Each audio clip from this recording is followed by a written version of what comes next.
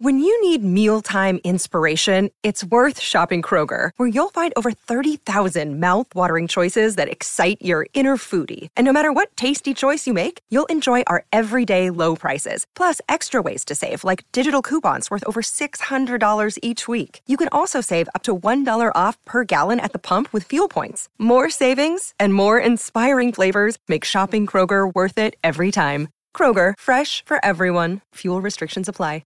Hello and welcome to That Nerd Dad podcast. This is the Just Joe show where I talk by myself. No guest today. Guest tomorrow. Tomorrow being Wednesday. I've already got next week's guest lined up as well. So first it's going to be Sham. You may know him better as a bearer of dad news. Very funny on Twitter. And also like one of my best online friends. So we're going to have a great chat. He's in Florida, so we're going to talk about the Don't Say Gay bail, as well as probably the slap. I think we're going to be talking about the slap for a little while. And then I've also got next week's guest lined up, which is Adam Groh. That name may sound familiar to Canadians here. He was the host of Cash Cab in Canada. He's also a foster parent, and we're going to have a great conversation about his world now. And he does a lot of digital online events, so I'm looking forward to having that conversation with him. So that's a good enough reason to hit subscribe, if I've ever heard one. So wherever you're listening or watching this, there's probably a subscribe button. Maybe it says follow. Tap one of those things. If it says like 5 stars or thumbs up, I'd appreciate it. If you want to leave me a comment, that's even better. All of this helps grow the show and continue to make us, in my humble opinion, the best parenting podcast out there. This community will be a thing one day, and you are all getting in on the ground floor. So thank you. With all that out of the way, let's get to the show.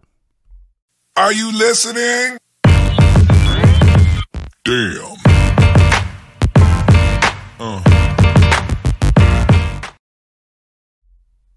I'm not gonna dive right into it today. I got some stories to tell. Got some thoughts I want to get off my head. Off my head. Is that the right phrasing? It doesn't matter. So, had a game night with some friends on the weekend, and it went late, like 2 a.m. I don't think I made it home till after 2 a.m. And I gotta be honest with you.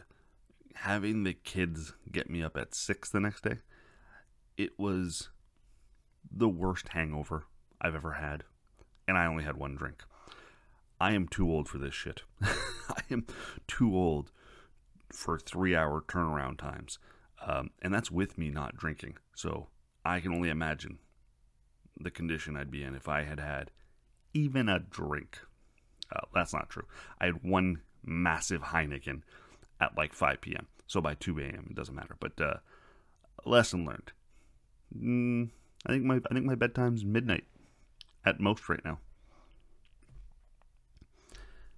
Related to game night, but more parenting, is my 6-year-old. You may have heard me talk about him in the past.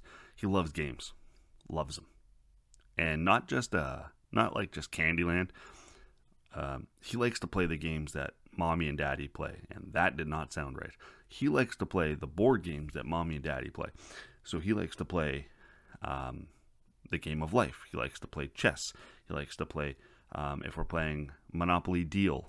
I don't know if you've ever played Monopoly Deal, the card game. There's also like a game of life card game, a game Sorry. He likes to play Catan Junior, Ticket to Ride Junior.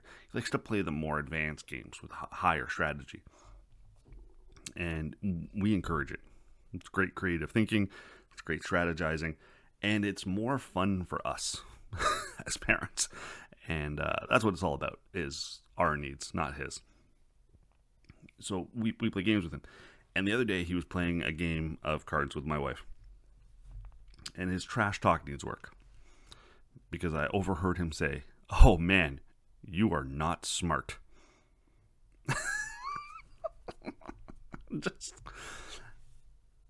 I think he meant to say something like, that was a stupid move,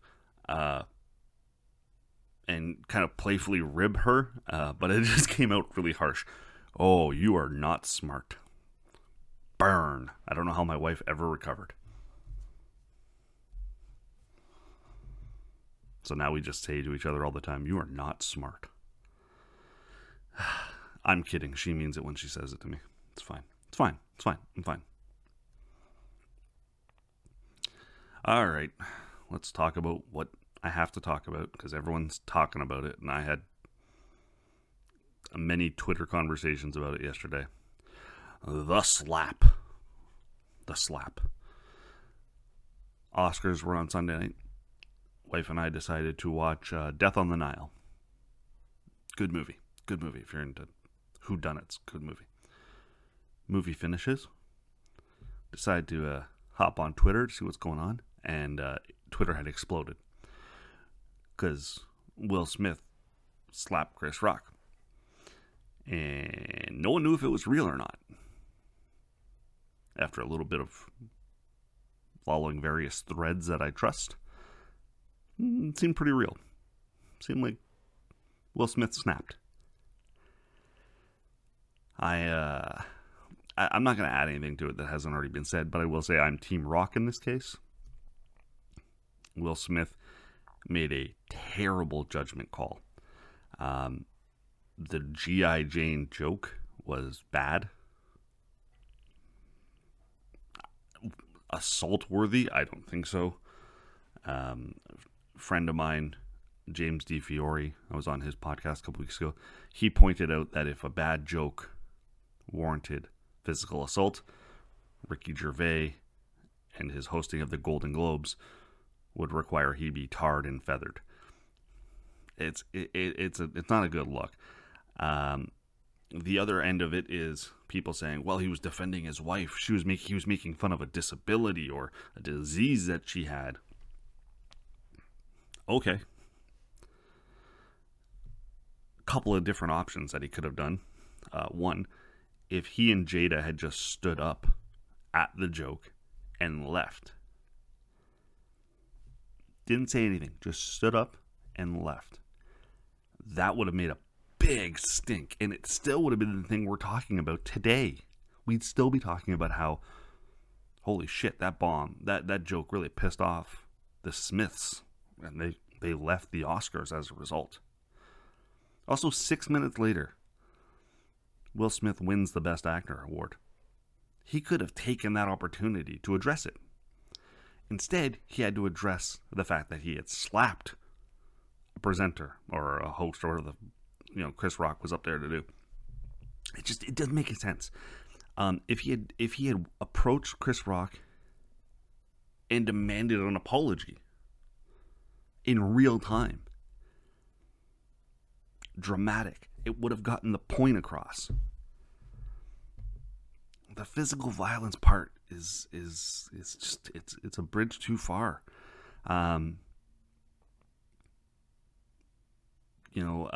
Comedian Kathy Griffin tweeted out, like, this kind of situation and the way this all played out puts comedians in danger at the clubs.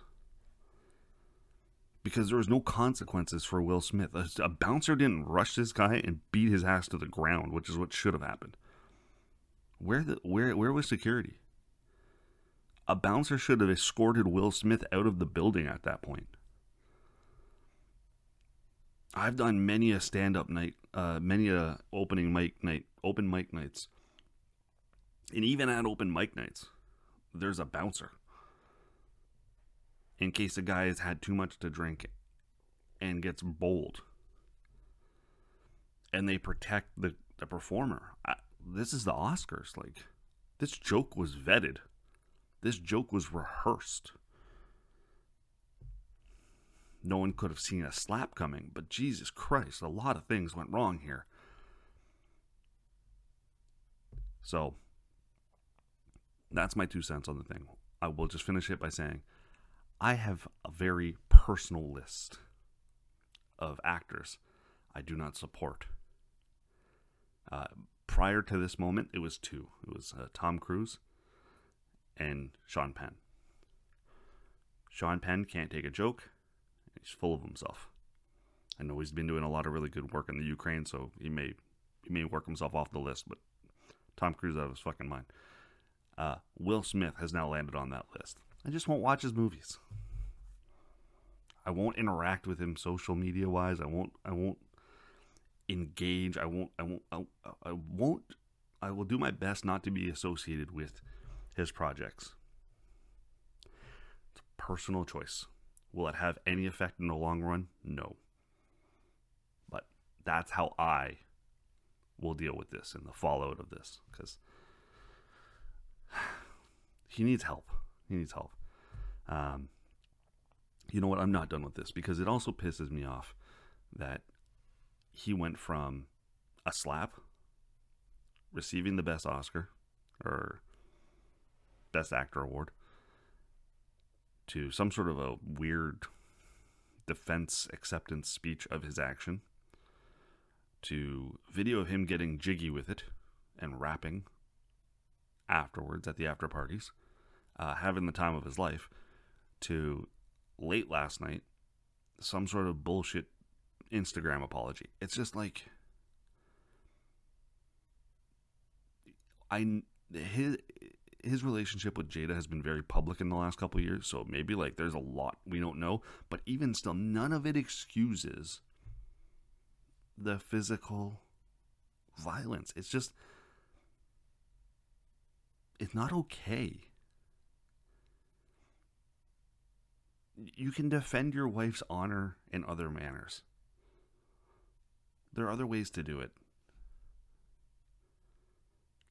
Protest the show. When you win your Best Oscar, don't get up. When you win your Best Actor award there, don't get up. Sit in your seat and say, I'm not accepting this. That would have showed them. But no, it was about him. It was about the moment. It was an ego. It was a narcissistic moment. Just, I do not know what it is about this moment, but it has pissed me off. I don't tend to get involved in these social media things. I'm normally kind of like, yeah, I'm over it pretty quickly, or yeah, I don't want to talk about it. But this one just, I don't know. This one got to me. We'll go to something a little bit more lighthearted and a little bit dark and scary. Last week, that image is too big. He's blocking my face. How can I fix that? I'm gonna do this real time. I don't care. You guys know that. All right, there it is. So last week, Matt Reeves, who directed The Batman with Robert Pattinson, released a 5-minute deleted scene, spoiler ahead, with an interaction between the Batman and the Joker, who is presumably in Arkham, as Batman tries to get into the mind of the Riddler. Ooh. In the movie, there is only a tease of the Joker, a whiff of the Joker. And I get why. The Joker is a force of nature in pop culture. He would have dominated the storyline afterwards if we had got this scene in the movie. Why didn't we get more Joker? When can we expect more Joker? Will there be a Joker sequel? A Joker spinoff? And the whole movie would have surrounded the whole conversation afterwards would have been about the Joker. As it was, we got a tease of it, and it was still one of the most talked about parts of that movie. So I get why they waited and why they cut this, especially in a 3-hour movie. Here's why I think they released it now. Because they could have waited. They could have made this a Blu-ray special deleted scene, a lot of what we're seeing like with Spider-Man, where there's a lot of extra scenes that we didn't see that they're adding to sell more DVDs. Like, who buys DVDs anymore? But anyways, so I think the reason why they released it now is they are working on the Batman 2. There's also an HBO show that may surround Arkham Asylum, and they need to know what the appetite is like for another Joker storyline. We've had a lot of them since Heath Ledger, which has been kind of the definitive Batman villain, to Jared Leto's unusual take, to say the least, to Joaquin Phoenix's standalone movie, which doesn't really feel like a Batman movie, just feels more like a crime drama, to now this. So I think they want to know, is there an appetite for this still? Can we bring the Joker out again and trot him out again? And will the audience be into it? And based upon the amount of conversation I've seen, the answer is yes. So don't be surprised if you see this dark version of the Joker in the future. And by the way, it looked amazing. If you haven't watched the scene, watch it. Even out of context, it's phenomenal. It's dark. It's gritty. It's out of focus a lot. It builds suspense. It's a really, really well done scene. And it will make you wanting to see more of this Joker. We're going to end on 2 more positive, funny stories, and we'll get you the hell out of here. I promise. Maury Povich. We're going to talk about Maury Povich. Sally Jesse Raphael had her red glasses. Oprah had her big surprises and giveaways. Jerry Springer had Jerry. Maury Povich had You Are Not the Father. And after 31 years, he's retiring. Give it up for the man. He became a staple of being homesick from school. Watch a little Price is Right, maybe a little People's Court, maybe a little Maury Povich. 31 years. He wanted to retire a few years ago, but they were like, please? And he was like, all right. He's 84 years old. Looks phenomenal. I don't look that good now. So kudos to a hell of a life, Maury. You have wrecked more families. Maybe not wrecked. You didn't actually have the illegitimate children. You have highlighted more wrecked families than almost anyone in the world. Enjoy your retirement, bud. And finally, they get the full screen. Team Canada qualified for the World Cup for the first time in 36 years after a 2-0 decision over Jamaica on the weekend. Fuck yeah, Canada. Here's what's interesting about this is I was really torn, and not torn. I was like sad during this match. And here's the reason why. My wife's family are Chinese Jamaican. And my father-in-law, I'm going to take them down for a second here. My father-in-law, who we lost a few years ago, I loved very deeply. I love that man. And I could picture, if he were still around, I could picture me sitting down to watch this match with him. And I wondered where his allegiance would lie. He was a proud Jamaican. He was a proud Canadian. And I wondered where he would be rooting for. I think he'd be rooting for Canada. I think he'd be rooting for Canada to do something special. So I thought about him a lot during the match. And I got a little misty-eyed. I'm getting a little misty-eyed thinking about him now and talking about it again. But really proud of them. Because our country, and like the U.S. has had it bad for a long time. But in Canada, we're not quite used to this divisiveness that we've seen kind of infiltrate with the whole convoy bullshit. And we were the international spotlight because a bunch of rednecks decided to go to our capital and not do anything except for lean on their horns. By the way, lots of arrests in that regard too. We could talk and do a whole show about that. But so we've been really divided recently. And I, on the show, have talked about how the flag has become a point of contention for me.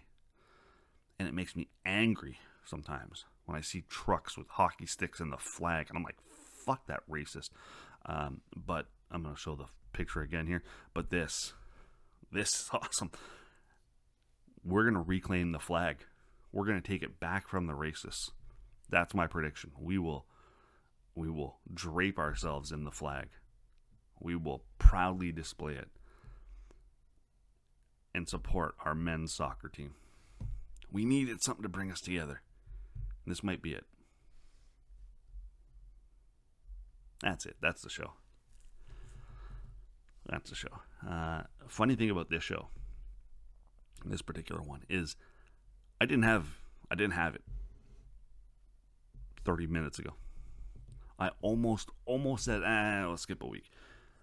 But I was like, nah, I want to do a show. So I started quickly making my notes, prepare my agenda, and away we go. Here we are 20 minutes later. We got an episode. So thank you. I want to thank DeanBlundell.com. DeanBlundell.com, home of Canada's #1 podcast network, and one of the best podcasts in Canada. Monday to Friday, 3-ish. He's the best. Him and Lachlan Cross are just phenomenal together.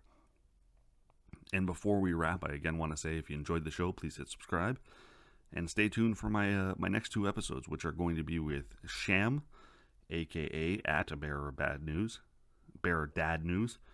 and Adam Groh.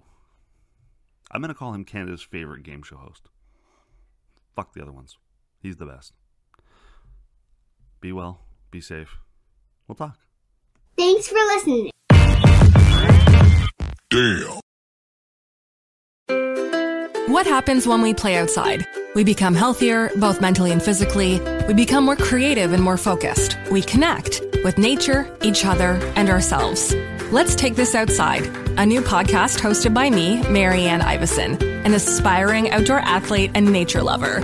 I speak to athletes, outdoor professionals, and scientists about their connection to nature, how it affects their performance, and everyday life. Let's Take This Outside, available on Apple Podcasts, Spotify, and Google Podcasts, and at letsttakethisoutside.ca.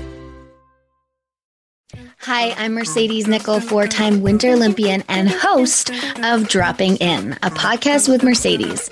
This is a podcast where I interview a bunch of different people. I get the good, the bad, and the ugly, as well as I share my stories along the way. Now you can drop in at droppingin.com or subscribe on Apple, Spotify, and YouTube. I'll see you soon.